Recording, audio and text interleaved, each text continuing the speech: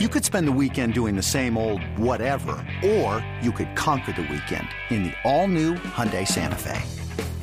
Visit HyundaiUSA.com for more details. Hyundai, there's joy in every journey.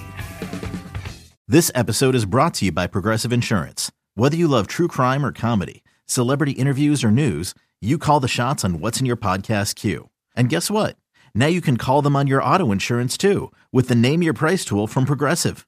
It works just the way it sounds. You tell Progressive how much you want to pay for car insurance, and they'll show you coverage options that fit your budget.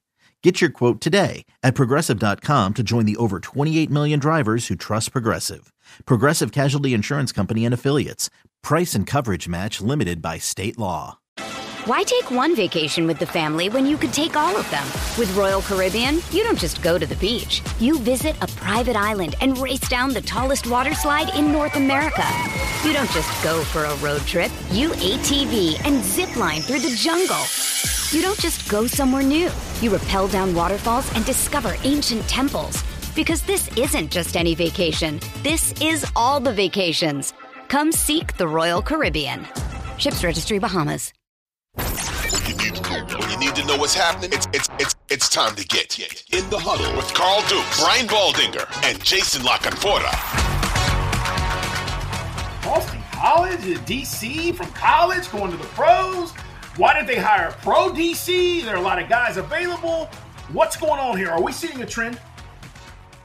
Well, there is a trend for sure. But when you look at Jeff Hafley, I mean, he coached in the NFL, 4 different teams. He's been in the league for – and he even at Boston College, he coached the defensive backs, and that's what he was, in Tampa and Cleveland, a couple stops around the league. Like he's coached NFL players, and he's done it for a while before he went back to to college, Ohio State, and then Boston College. So it's not like he doesn't know anything about the NFL. He does, but the trend is honestly like they just want, what are the rules? What are the rules in college? I mean, that's what everybody says. I mean, I had Matt Rule on one of my podcasts a couple weeks ago, and he just got a quarterback that's basically getting paid, $1 million. Well, he's getting more than $1 million, but I was trying to equate it to what round. Like he just got drafted in Nebraska, Raiola. He's a third-round pick of Nebraska's. So Boston College is not going to be able to compete with Ohio State and with Clemson and Georgia and the teams that have like just ridiculous rich coffers, and they can't do that in a private school like that. And he knows that. And it's not about he wants to coach. He doesn't want to administrate, and he doesn't want to have to just fundraise the whole time. And that's what these coaches at a school like Boston College. I went to Duke. My coach left to go to Texas A&M. Good luck trying to win at Duke right now. And compete the way Elko just did. It's going to be hard, and I think you're going to see a mass migration of college coaches coming to the NFL. Well, even at the other end of the spectrum, Baldy, let's pivot from quaint BC and let's go down to Tuscaloosa.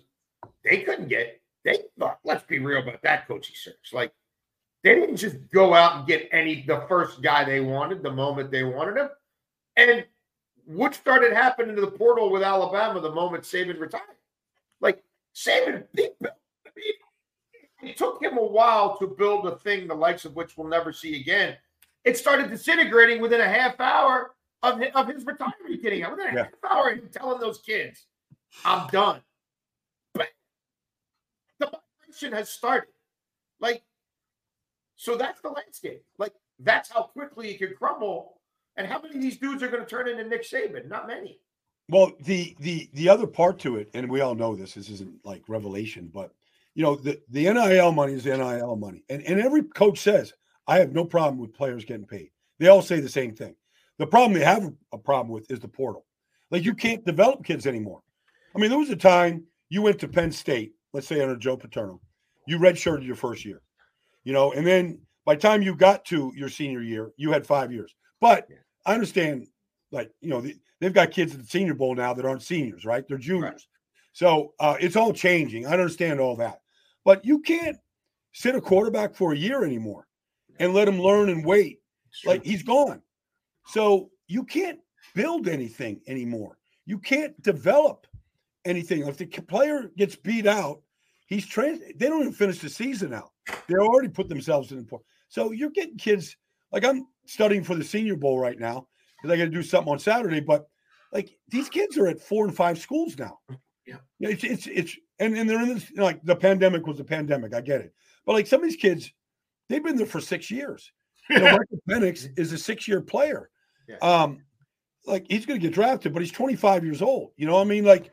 So it's changing so rapidly that these college coaches are like, let me go to the NFL. I got 7 first-round picks in Green Bay for a coach that knows how to coach. Let me go put this secondary together. Let's put the scheme together. And I've seen all the college offenses. That's what we're seeing in Detroit with Ben Johnson. Let's go figure out a way to slow these guys down. Why take one vacation with the family when you could take all of them?